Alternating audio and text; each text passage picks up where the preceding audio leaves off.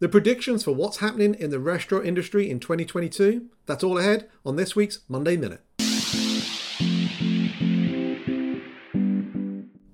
We're doing Monday Minute a little differently this week. We're giving our projections for the 2022 restaurant industry stakeholders. Are you ready? Let's go.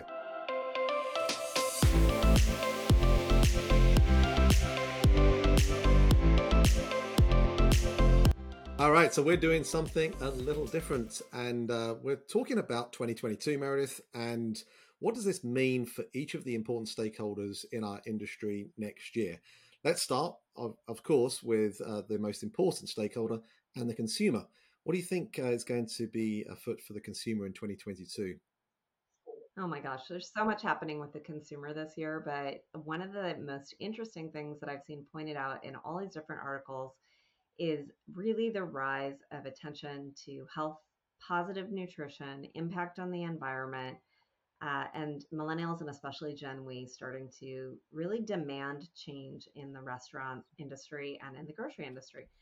The I think we who live in a bubble, which I'll go ahead and say we live in a bubble, always hope that nutrition is going to become front and center and that people are going to eat more vegetables. And, we talk about in the book the Healthy Eating Index, which is pretty abysmal for the US, but has inched up a couple points year over year.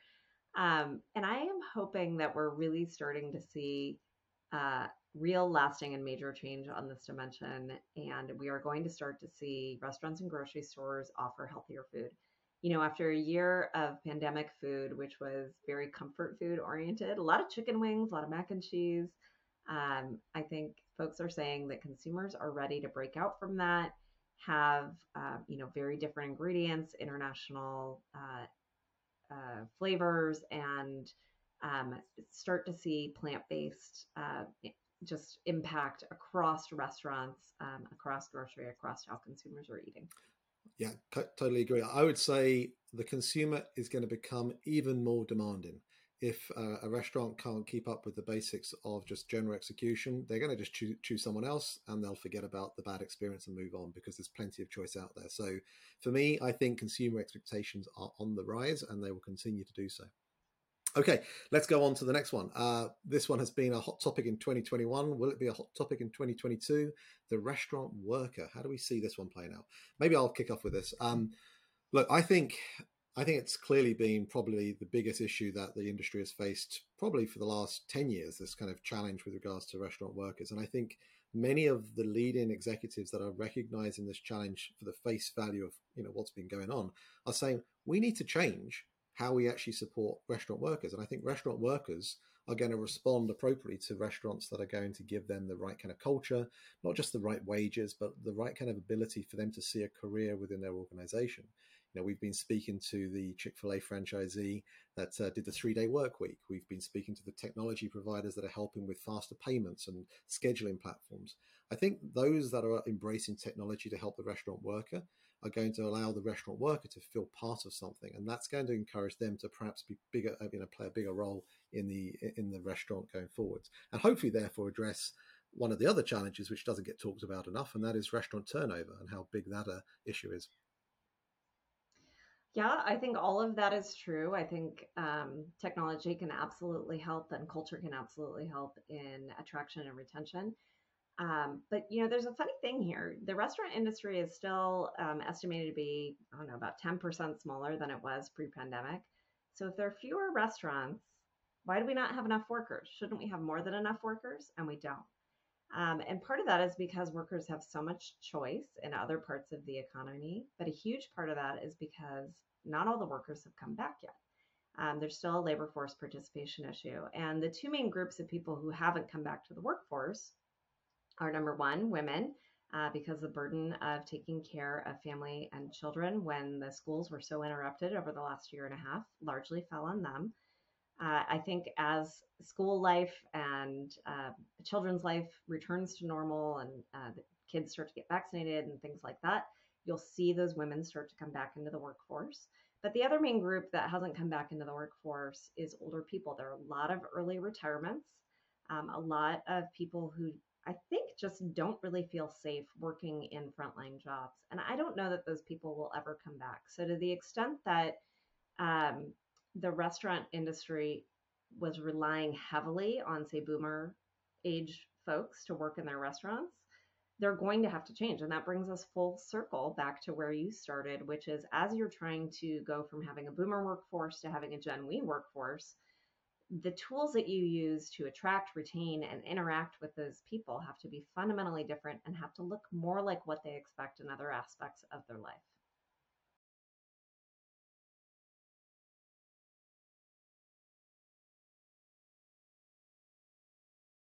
Okay, let's talk about the supply chain, another theme that we've been talking about in recent weeks. Clearly, a lot of challenges forcing menu prices up.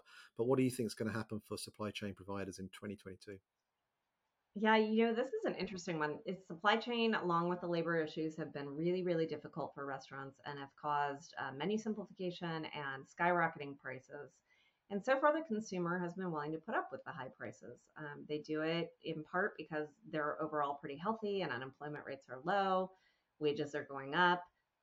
They also do it because they don't really have a lot of other choices. Prices are up across the board, whether it's at restaurant or at grocery. And so it's not like they can go somewhere else to get something cheaper. But there will come a point at which, the consumer reacts to these price increases and starts to behave differently because of them. And I think one of the interesting things here is that as prices go up in restaurant, eating at home starts to make a lot more sense from a takeout or delivery perspective.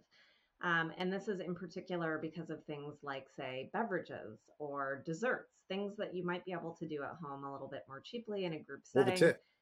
Also, yeah, or the tip, also because of group ordering. So you might be able to get a family style something that's cheaper than getting an individual item when you go to the restaurant for every single person who comes. I was at a restaurant the other day where the markup on the bottle of wine was about 6 times what you could get it for in store, which is crazy. Usually it's about 3 times, right? So that tells you alone that the experience in restaurant is getting to a point where, as a consumer, I might make a different decision. I might get takeout, eat at home, get a bottle of wine from the grocery store. And as you see that tipping point come, I think we're going to see even greater adoption of digital behavior, whether it's takeout or delivery. And I think we may also start to see a better experience in restaurant as a reaction to that, right? So we talk about this in the book, and I think that point might finally be coming here in 2022. All right. Let's talk about number four on our list, which is what is the future for restaurants in 2022? This is a big one because obviously everything is associated to restaurants. But when I think about restaurants in general, I think all of the things we've spoken about so far are forcing restaurants to think about their menu differently. So I think we're going to certainly see menus become more simplified, but I think we're going to continue to see just this further kind of extension of variety in restaurants and the food they're providing. I was reading in one of the articles that we've got below about just the way in which something called ancestral eats is coming through, something around the way in which people are starting to be more and more interested in food and the heritage of food. I really kind of love that kind of angle to it. And I think what that means is restaurants are going to continue to find innovation in the way in which they're, creating menus that create a level of interest from the consumers to come and visit them. The other side of this is that is going to demonstrate more interest for the consumer to be engaged with new restaurants and new brands. And I think that kind of thirst for variety is something that consumers still continue to be interested in. What do you think is going to be Yeah, there's a very interesting tension there between menu simplification and innovation totally? and variety, right? So there'll probably be a lot more simplification on the basic side, and then innovation on the margin. So we might see a return to our world of limited time offers and things like that, specials for the smaller restaurants. And then, as you said, a lot of new concepts up and coming that are able to bring that to life. I think in the restaurant, I'll go back to the actual footprint of the restaurant. I don't think we've figured that out. One of the future forecasting articles that Alex Cantor put out, he said, I think we're going to go from the traditional 30% back of house, 70% front of house, flip that to 70% back of house, 30% front of house. And I think that's absolutely true. Whether that be in a traditional restaurant, what we've talked about with pizza and the delivery carryout model, or in a ghost kitchen, all the way to the extreme. I think. Yeah, there's some conjecture around whether restaurants will be open 7 days a week. Whether their operating model will change. So I think that's going to be an interesting one to see. I do think there's going to be a level where restaurants are going to start to embrace this more hybrid model of being able to look at virtual brands and start to build that into their kind of overall throughput of what's going through their restaurant. So a lot of things in the back of house, which are probably going to go through a number of changes next year, I think, to accommodate the changes of this omni-channel world, but also the potential for virtual brands too. Okay, let's move on. So talking of technology, the next one, what about the technology players? There's lots of them. What do we think is going to be changing for technology in 2022? Oh my goodness. I love Noah Glass's word for this, which is the digital entirety for restaurants. So it sounds a little ominous, but I think what is cool about it is the idea that it won't just be these point solutions, put a piece of tech in for this and put a piece of tech in for that. It'll start to be the way in which a restaurant is run. It's run digitally. And I think what that means is that we're going to start to see suites of technology that handle lots of different types of problems, whether that's through integrations between partners or actual acquisitions of big tech companies swallowing up different functionality so that they can offer something all in. Yeah, I think the term I think of here is the operating system, the restaurant operating system almost. And Mm-hmm. if you could imagine a world whereby there's an app store that can actually integrate with that operating system, that's going to continue to demonstrate innovation and all the various different providers of technology that can enhance a way in which a restaurant wants to work. But right now, it seems to be that integrations are the thing that are actually holding a lot of these technology players back from really, empowering restaurants to their true potential. Um, Yeah, absolutely. and then the last thing I'd say around that one, I'd say there's going to be a lot of other things starting to appear around dynamic ordering and dynamic pricing and things like that. I think we're going to start to see even new functionality come to play. The challenge is going to be about how do you actually bring that to bear and address all those challenges around integrations that you just mentioned. Okay, next one. Third-party platforms. Are we going to continue to see them dominate this space? Are they still going to get a lot of VC funding to continue their growth, or are things going to get a little bit more expensive for consumers as that starts to dry up? Yeah, I'm going to go ahead and say something really extreme here, which is I think Just Eat Takeaway is going to sell Grubhub. And I think the most likely buyer is going to be either DoorDash or Uber Eats, because what we see in every other vertical and every other country is two players. And the fact that there are three main players here in the US is very strange. Um, there is the outside chance that a new entrant will try to buy it. Someone like a Google, if they want to get into logistics, Amazon, if they want to do that last mile of something freshly prepared, you could see someone else purchase them and try to get into the market. But I really think we're going to see industry consolidation here. And what that's led to in other verticals and in other countries is those two remaining players getting more profitable, therefore not needing the VC funding anymore, getting more valuable, and having more pricing power over the industries that they serve. Now, something has happened that's very interesting in restaurants that hasn't happened as much in other verticals in other countries. And frankly, to the extent that it has happened, it took longer. And that is that the restaurant industry, being so late to this party, realized, wait a minute, we don't necessarily have to go all the way through these third parties. We can do some business through them, and a lot of consumers love them, and we will be present on these platforms for that reason.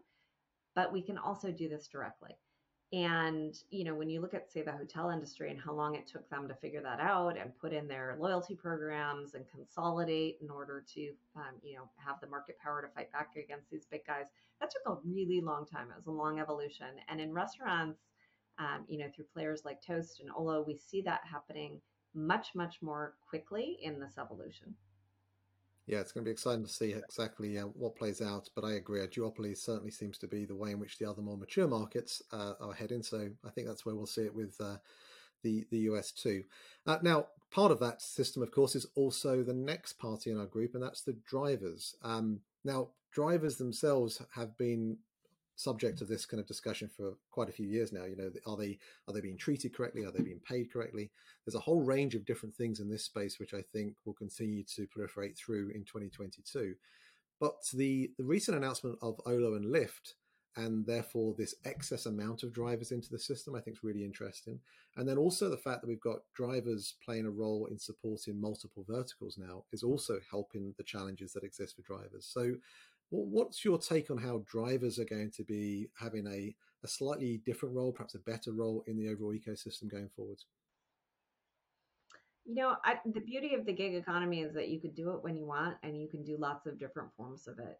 And so I love that the way that the drivers kind of work within the ecosystem is that they just have lots of different employers, right? They've got lots of choice between the GoPuffs of the world and the Ubers of the world, the Lyfts of the world. They can kind of do whatever they want, which I think is great. And that causes those platforms then to have to woo them to some extent to make sure that they are available on platform. And we saw in this last year with the pandemic, a lot of drivers kind of leave the system. They're certainly starting to come back, but that did cause wait times to go up, that caused prices to go up, that caused in the case of driving, shorter drive times, in the case of restaurants, lower basket sizes, to either not get picked up or take a really long time to get. So it's clear that the drivers are kind of getting back their power, if you will, and that therefore the system will have to balance out to work for everyone. Yeah, and I think it will be interesting to see how DoorDash get on with their employee drivers. I think in New York that we reported on a week or two ago, and how that potentially becomes a model in those more kind of city center locations where there is plenty of business to help keep those folks busy and therefore optimized in terms of their utilization. That could be an area where we see through the course of next year that we see a large proportion of employee drivers by those that have enough work to keep them busy. Okay, next one on the list is restaurant GMs and above restaurant leadership. I'll kick this one off. Like, for me, one of the things that doesn't get talked about enough in this whole space that we chat on every week is Restaurant 101. Just the real importance of executing a great dish to ensure that it looks fantastic, tastes fantastic, has the right kind of temperature, is delivered with the right integrity and the right kind of packaging. All of those things are so critical, no matter the type of food that you're actually serving, no matter which platform you're using, whether it be a third party or first party. But it's the kind of challenge that I think represents something that still needs to be thought through. And I think it's on, yes, the restaurant GMs, but also the above restaurant leadership to empower those GMs to have the right tools to be able to, figure this one out, because it's still not great. The off-premise experience still has a level of improvement to be made. I think that's absolutely true. And I think what's exciting about all this technology is that the restaurant GM job is really, really hard, right? You're called a general manager because you're supposed to be responsible for, inventory and HR and finance and customer service. Like, you run everything in those little four walls. And historically, that's been a very difficult job that takes a very unique person that can understand and excel in all of those areas. And what technology does is make each of those areas a little bit easier. But we're at this transition point right now where the restaurant GMs have to learn to embrace that technology. They have to learn to rely on it and know that it can do as well or better whatever function it's serving as they used to do manually themselves. And that's a pretty big change. Okay, ninth on our list is around investors. So investors have been very active, and certainly the financial community, with the amount of IPOs and various different acquisitions that have been happening over the course of 2021. Do you think this is going to continue in 2022? Well, I do. I think money is raised when terms are good, and terms are good when there's a lot of money in the world. And right now, there's a lot of money in the world. So how long will that go on? I don't know. It's hard to call the end to that party, but I think it is still happening, and it will continue into next year, at least for some time. And those who are able will take advantage of it. So those who have really strong businesses, those who are growing really quickly, have great consumer traction, you're going to see them continue to be able to raise money from whether it's venture capital, growth capital, or going public. Or, of course, as we reported on last week, crowdfunding, right? People are going to start seeing all this fuss and say crowdfunding is the way to go. So, interesting. I know.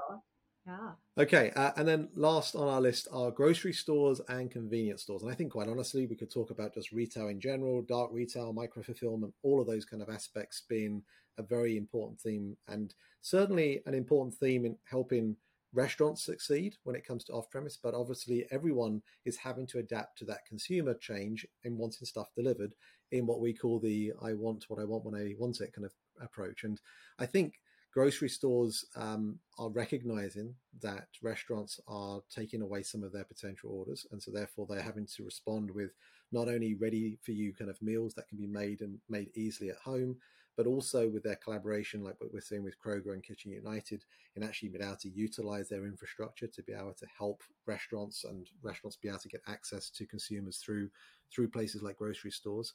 But then the C-store space, the C-stores, I would argue, have the best advantage of being able to develop the ghost kitchen infrastructure across the country. They've spent 100 years or so optimizing their locations, and now they're in reach of most Americans within a 2-mile radius. And so C-stores have an opportunity both in the ghost kitchen space, but also potentially in the micro fulfillment space of being able to support, thereby again driving efficiencies and overall transaction value. Yeah, I think that's absolutely true. I think we're seeing a blurring of the lines between all of these things, grocery, restaurant, other forms of retail, and micro fulfillment. And ultimately, the grocery stores have been losing share to restaurants for 10 years. And what happened during the pandemic is that flipped as consumers started to cook at home, but it's not going to last, right? Consumers are getting much more comfortable going out, getting much more comfortable with the new ways to digitally interact with restaurants. And so grocery stores need to fight back to keep that share. At the same time, as we talked about with the prices increasing, it doesn't always make sense to use a restaurant to get certain types of products, right? It might make more sense to get those from something like your local convenience store or your local grocery store. And so as those lines blur between those things, I think we'll absolutely start to see groceries have more restaurant type food. We'll start to see restaurants have more grocery type shelf stable product. We'll start to see micro fulfillment centers. We'll start to see these platforms like DoorDash, which are already doing deliver from both a restaurant and a convenience store in the same drop. All of those things, I think, will eventually settle out into the consumer getting the best deal, if you will, on each type of thing that they're ordering from the right place. Alrighty, well, that was a great list of items. Hopefully everyone's found that interesting to listen to. We'll see where we're at 12 months from now to see whether those things come through or not. But I think one thing is for sure, and we said this in our book, we've been saying it all the way through the year, that we are very much in the early innings of change, and there's going to be plenty of change coming, affecting each of those different stakeholders through 2022. But hopefully everyone sees it with through the lens of promise and opportunity, and really good opportunities, I think, for the industry going forwards if that mindset's in the right place. And so with that, we will leave you. Happy New Year to you wherever you are in the world. Thank you as always for listening to us here on the Monday Minute. Please leave your comments below, questions, and any particular areas that you'd like to have us explore further in a future episode in 2022. But Happy New Year to you all, and speak to you next week. Happy New Year.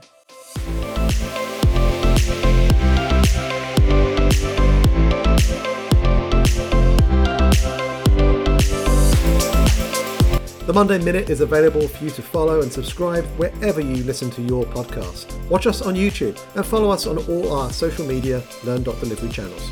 Thanks for listening.